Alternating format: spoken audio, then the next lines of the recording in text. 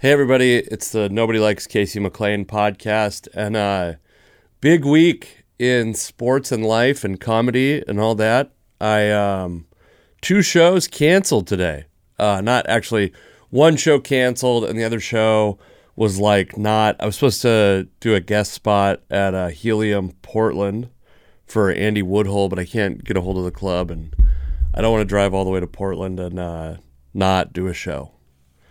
I've reached the point in my life where I can't drive 3 hours to get bumped from a show. Anyway, I did my second, I'm doing 3 straight weekends of shows in the Capitol Hill area. I did one last week, and if you want to hear about it, I think it's on the Substack. You can subscribe. There's maybe a link in the show notes. I should start putting a link in the show notes to the Substack. Every week, a new 20, 25-minute solo episode. This is going to be a solo episode. I've been, my wife is pregnant. I'm a busy comedian. I've got a lot going on in my life, and I have not scheduled guests. Got to get better at it. Haven't put enough effort into it. Here we are, talking to you alone. At least this time, it's not me driving around in my car. That's maybe a little bit better. Arguably not, to be honest with you. I did a show at the Central Cinema Theater, and that's a place that I have wanted to perform since I started doing comedy. They had a show there for years, pre-pandemic. There was a really cool looking show, really amazing space.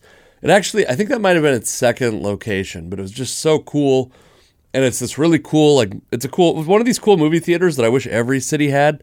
Small towns should have them too, especially towns the size of Tacoma, where I live. Why the ones that serve alcohol and food, you can they have a QR code at the table. You can order food and have it brought to you. You don't have to walk out to buy concessions. And we're all adults. Here's the thing, folks, is I've been drinking alcohol in theaters this whole time.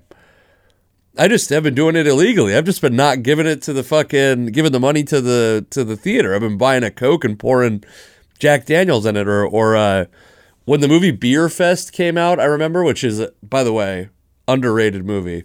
Broken Lizard, which are the folks that made Super Troopers and all that. When that came out, we snuck between 4 people, 1 woman, 3 men. We snuck, and she had a purse, but she probably only snuck 8 beers in, and we snuck a full 24 pack and got quite intoxicated. Because she didn't even like beer. So what a hero, by the way. My best friend in high school, his girlfriend, who was this really amazing lady, she was the manager of a movie theater. And the movie theater is either closed or she certainly doesn't work there anymore. I can't imagine any of the same people work there. But I remember one time, this is when you're bored and you're young and you have nothing to do. You have nothing going on in life. And you're at my level of, I was a no prospects, working fucking manual labor, not going to college. You're not 21 yet. You're just you've got one place to go that's a good source of alcohol. We're drinking at my buddy's house. And his girlfriend goes, because she's the manager of this movie theater, she's I could open the theater and we could watch one of these fucking Marvel movies. This is an early 2000s Marvel, X-Men. I think it was X-Men. I don't know if that's Marvel or the other one, but I think it was one of the X-Men movies. And we go to this movie theater and we watch X-Men, and I don't give a fuck about X-Men. I was just there to get fucking hammered. And we're accidentally, we're setting beers down, but it's one of these movie theaters where it's stadium seating. But one of the beers tips over and starts rolling, and you get to hear it fall down every seat. This is my point is we're drinking at movie theaters, okay? We're doing the drinking. Now, do you want to collect money on it, or do you want to clean up the beer bottles and not collect the income on it? Movie theaters, get some fucking beers to sell to us. That's all I'm saying.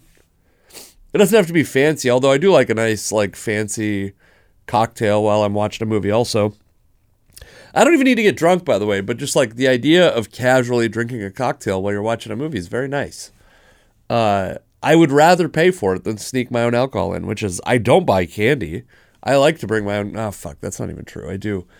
I don't even do that anymore. I do buy my own candy at the movie theater. Stupid. It's stupid. But I should be bringing gas station candy in still. One time my wife and I, we were like, we're going to have something kind of healthy as a snack, not candy. We're going to bring it into the movie theater. And we brought in poke.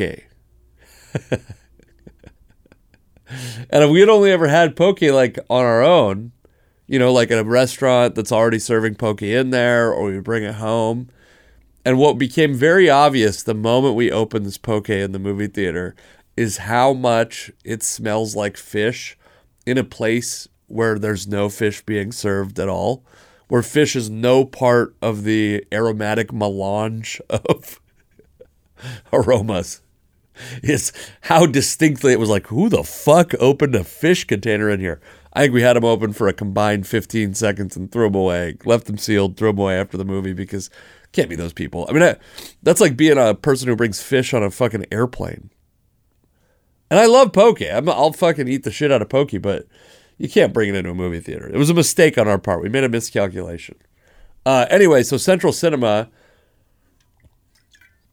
this comedy show was really fun. I had I didn't get to pick the openers, but I got dealt a good hand.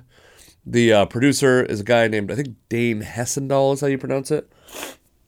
I should look that up, actually. Let's make sure I'm pronouncing his name correctly, because he's a good dude. A good dude, and I told him this too, he's a serious comedy person, which we don't have enough serious comedy people in Seattle.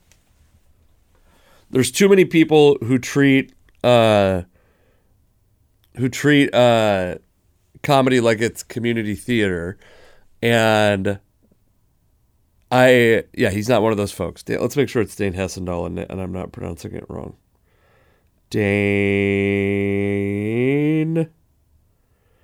Come on, Dane. I'm trying to get to your name here. Come on, Dane. Dane Hesseldahl. Not Hessendahl, Hesseldahl.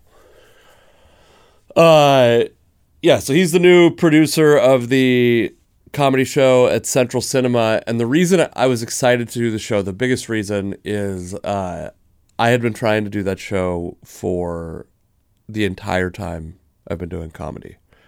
It's such a cool venue.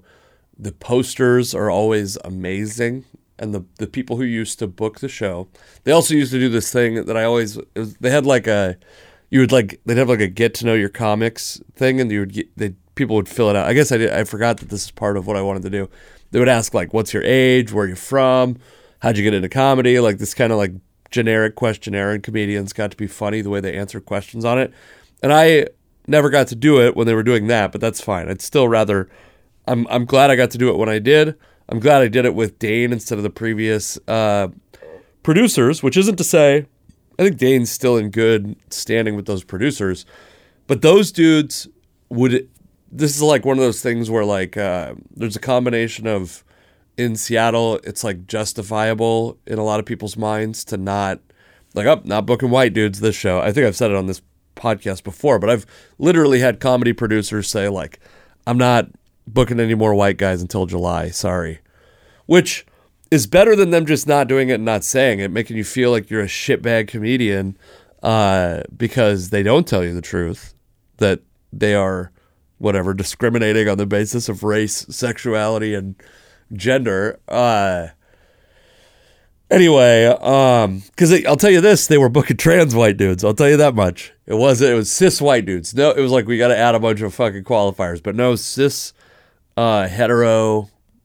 What is that? Cishet? I don't know how to pronounce that. I've seen it a lot. CISHET.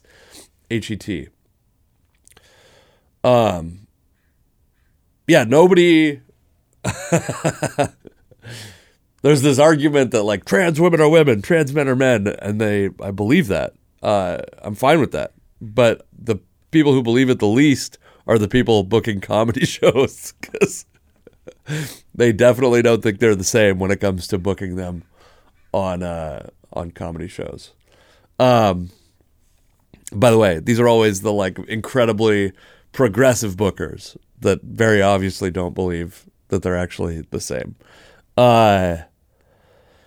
Anyway, I couldn't get on this show. At first, I would get like, I'd send a fucking video. I'd be like, hey, I'm getting better. Here's a video. I don't care. I didn't care what time. I just wanted to do the show. It seemed like such a cool venue, and I just wanted to perform on the show, and I never got to. I would send these videos, and they go, oh yeah, maybe we'll get you on soon, blah, blah, blah, this like lip service bullshit. Eventually, they stopped responding, and then eventually they stopped even fucking reading the message. It's like 7 years of trying to get booked on the show. Not quite 7, but it was a long time. And then finally I heard it, and I was at a point I was like pissed. I was like, fuck these dudes. I'm never even going to try. And I'm going to use this as an opportunity to never support these dudes, because so much of comedy is just people who you have been cool with in the past also progressing, and you all help each other along the way. I know some comedians. I know one guy in particular that I'm thinking of that's very funny, certainly funny enough that he could be booked on a lot of stuff. But he was like very much like decidedly out for himself, willing to fuck anyone else over, no regard for his fellow comedians. In fact, I would argue like disdain for his fellow comedians. Constantly talking shit about other comedians to them behind their backs in all cases. And that dude has like bounced from Seattle to LA to Austin, Texas, probably has spent some time in New York, and has just like disappeared from comedy. And he feels like comedy, like him being funny, should be enough to fucking transcend all of the shitty way he's treated other people. And he's wrong. And to me, there's like a version of that that's this dude who's like a literal proud boy who, again, he's funny, but he's like alienated other people from liking him, basically, in many ways. And not just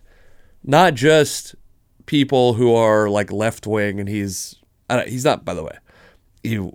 I don't think he's a proud boy anymore, but I'm not even making that like, for me, like, that's not even the least endearing thing about him. I guess I'm more comedian than anti-proud boy, because that was a great, by the way, I can't remember if it's Chappelle or Dave Rock, Chappelle or Chris Rock, but they were talking about, one of them, I think it might have been Chris Rock, but he was talking about, now I think it was Chappelle, but he was talking about Michael Richards, the infamous Laugh Factory set where he got mad at some folks and then started screaming the N-word at him over and over again. One of those guys, God, now I want to figure out who it is. I should have this, we'll get the video going, and I would just play the video, and that would be probably a lot more entertaining. But he goes, I watched that, and I was like, oh, that N-word's having a bad set. And he goes, that day I found out I'm more comedian than black person, or I'm comedian first, then black person second, something like that. And that's, that's like, I guess how I feel about comedians, which is like, that in fact, maybe a more sanitized version of that is, and I was talking to somebody about this, I think it might have been Dane, actually, but he was, Doug Stanhope, in his book, wrote like, about how Dane Cook sucks. I was talking to Dane Hesseldahl about how Doug Stanhope wrote in his book that Dane Cook sucks, and then a bunch of people started trying to make it basically like turn against Dane Cook on Doug Stanhope's behalf, and he wrote like a newsletter or something and he said like, yeah, I mean, I think Dane Cook sucks, but if we were at an airport, I'd probably rather talk to him than you, because they probably have more in common. Dane Cook and him probably have more in common. They've done the same clubs. They've had bad interactions with the same bookers. They face the same struggles on a weekly basis. And that's kind of, that's my justification for not hating this dude for having once, like, marched with the Proud Boys. I did ask him why. I will say that. And I'm not saying his name on purpose, because he's like, if you're a comedian listening to this, you probably know who it is. If you're a Seattle area comedian listening to this. If not, we don't need to fucking go after this dude. He's been nice to me in the past. I asked him why he did this shit with the Proud Boys, and he goes, He's like, yeah, man, I'm just like, I have writer's block bad. I needed to do something. I got to shake my life up somehow, which is funny. Like, that is a funny justification for doing that. Doing a thing that he obviously, it was going to be unpopular in the Seattle comedy scene. Like, he knew that. He had to know that. How did I get to that dude? Oh, so I'm not supporting these dudes, these guys that were booking it, because it's like, there's like enough people. I've been very lucky to meet enough people who are like supportive in a passive way that causes them no harm, that does them good, actually. Booking me, this is like maybe the delusion of comedy, but like for me, it's very obvious to me that booking me on your comedy show is a good idea because I'm a good comedian. I am going to make your comedy show better. I see the lineups you're putting out. You want to appease inside of comedy. I care about the fucking audience first. Blah, blah, blah. So I finally got to do the show. I sent the new booker. Jesus Christ. I'm fucking 15 minutes in. I haven't gotten to the point of the first part of this. I finally got to do the show. I sent the bookers a message and I was like, hey, I'd like to do the show. And I was like, I'll feature, I'll do a fucking guest spot. I just want to get in this theater. And they go, do you want a headline February 2nd? And I was like, yes. I didn't even ask what it paid. Yes, I do. I need to fucking exorcise this demon. So yes, regardless of the price, yes, I do. And I got to. And it was fun. Not a lot of attendance. There was like 17 people. It was still a fun show. This place feels like it would be absolutely electric with a full crowd. But man, it was awesome. Paid well. Thank you, Dane Hesseldahl. If you want to fucking support any booker and someone says they pay well, that's someone to support. I can hear my daughter's coming up for a nap. If you want to know what time of day I'm actually recording this, you might be able to hear her. Might have to pause this and say goodnight. All right, folks, exciting news. I paused the podcast. I went downstairs at my daughter's request. I thought she was in her bedroom taking a nap. It turns out she had taken I'll set the scene. I leave the podcast studio doors to see what's going on. My daughter screaming out, Dada, Dada, Dada. Can't tell. Is it at the bottom of the stairs? Is it from her room? Where is it from? I realize it's at the bottom of the stairs. I get down. She goes, Dada, I need to show you something. My wife goes, she needs to show you something very important. My daughter, pants around her ankles, underwear around her ankles. I know what's coming. You know what's coming. I come downstairs. She runs to the bathroom, and she has unloaded an adult man-sized turd into the toilet. Like, it would make me proud to have produced that. This little 35-pound 3-year-old produced a 40-pound shit somehow. She's negative matter now. She's negative weight matter. She's like helium. She weighs less than air at this point.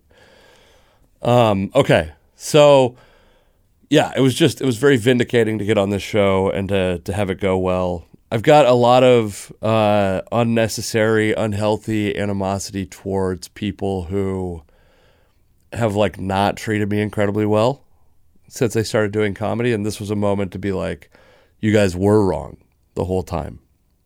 You were wrong. My sister's, my brother-in-law's brother. What is that? He's like my cousin-in-law. How does that all shake out?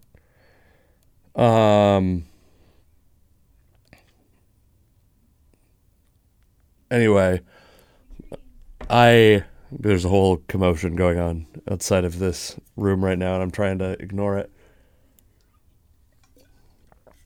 So yeah, it went well. I will say I feel like Seattle has, and I said this a little bit last week, I think, but I think Seattle's taken its head a little bit out of its own ass, like sensitivity-wise, in the last couple of years. And that's good. I made fun of them. I called them Republicans, which was very fun. I think that two of my favorite things are on stage are to call white people racist is fun because, like, yeah, especially in Seattle, it's like pegging.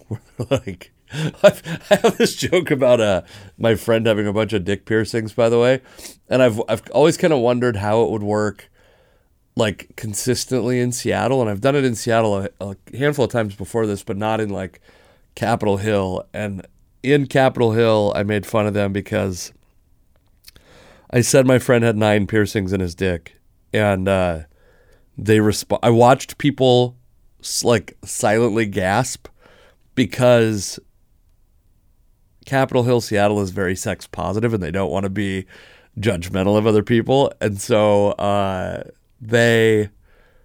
watched people like gasp and look around to see if everyone else was as disgusted about dick piercings as they are. Similar reaction at this other show. The other show, this show is in one of those neighborhoods. Central Cinema is in one of those neighborhoods that's not. I would call it Capitol Hill, but it's one of those places where they're like very territorial about what is and is not Capitol Hill. It's like we share 99.5% of the same DNA as Capitol Hill. Our politics are exactly the same. We have most of the same chain restaurants and like local regional chain restaurants and grocery stores.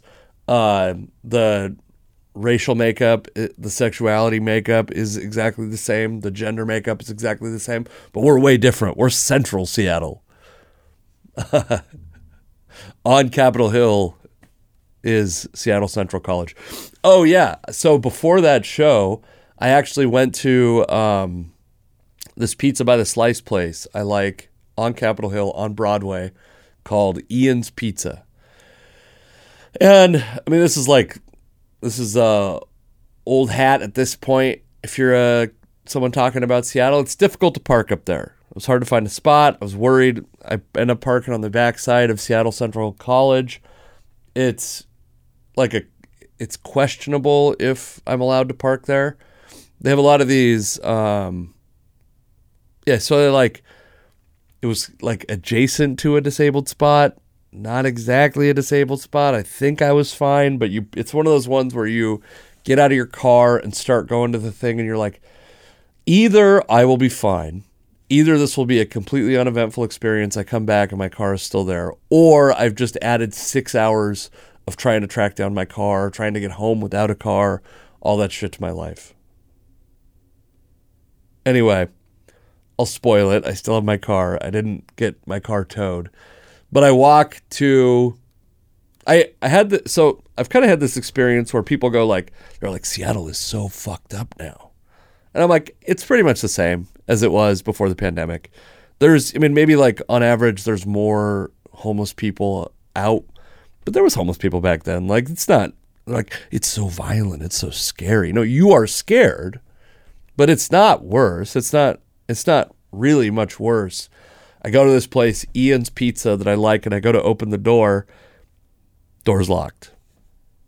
Sign on the door that says you can buy slices at the window. And I'm like, fuck, this is annoying. I wanted to like sit down, put my headphones in, write a set list out, maybe think of a couple new tags on jokes. I was pretty set on having this pizza because I like Ian's Pizza in Capitol Hill.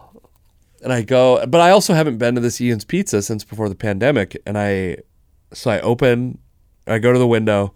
There's a guy there, and I'm like, hey man, do you think you'll ever reopen like lobby eating? He goes, oh yeah, probably. We just got robbed at knife point 2 weeks ago, so nobody wants to allow people in right now. And I was like, oh, maybe Seattle is worse. Maybe this isn't complete bullshit. Maybe people aren't completely full of shit. Maybe they're not ignorant hillbillies who think that Seattle's that much worse. Maybe it is worse. I don't know if it's actually worse or not, but it was a nice like reminder that I don't know everything, you know? Against all odds, I don't know everything. It's upsetting.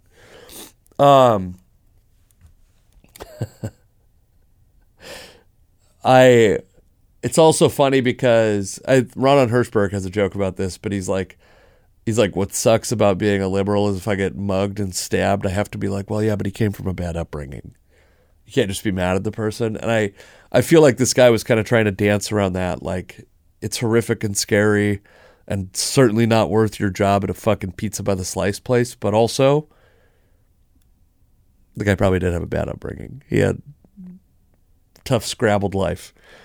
So I get my pizza. I have to eat it in my car, which is, it's not the perfect pizza eating location by any means. And yeah, that's it. It was good pizza. Capitol Hill's funny. It's just, and then I'm like walking around this campus and I'm like,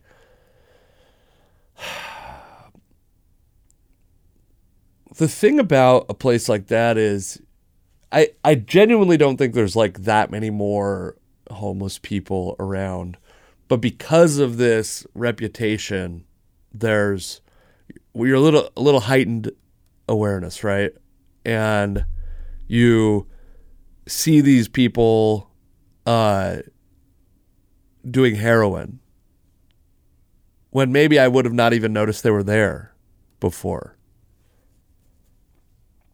So, yeah, a little stressful to walk around there. Normally, I might have cut through the Seattle Central campus. Instead, stand on the sidewalks, stand where people can see me.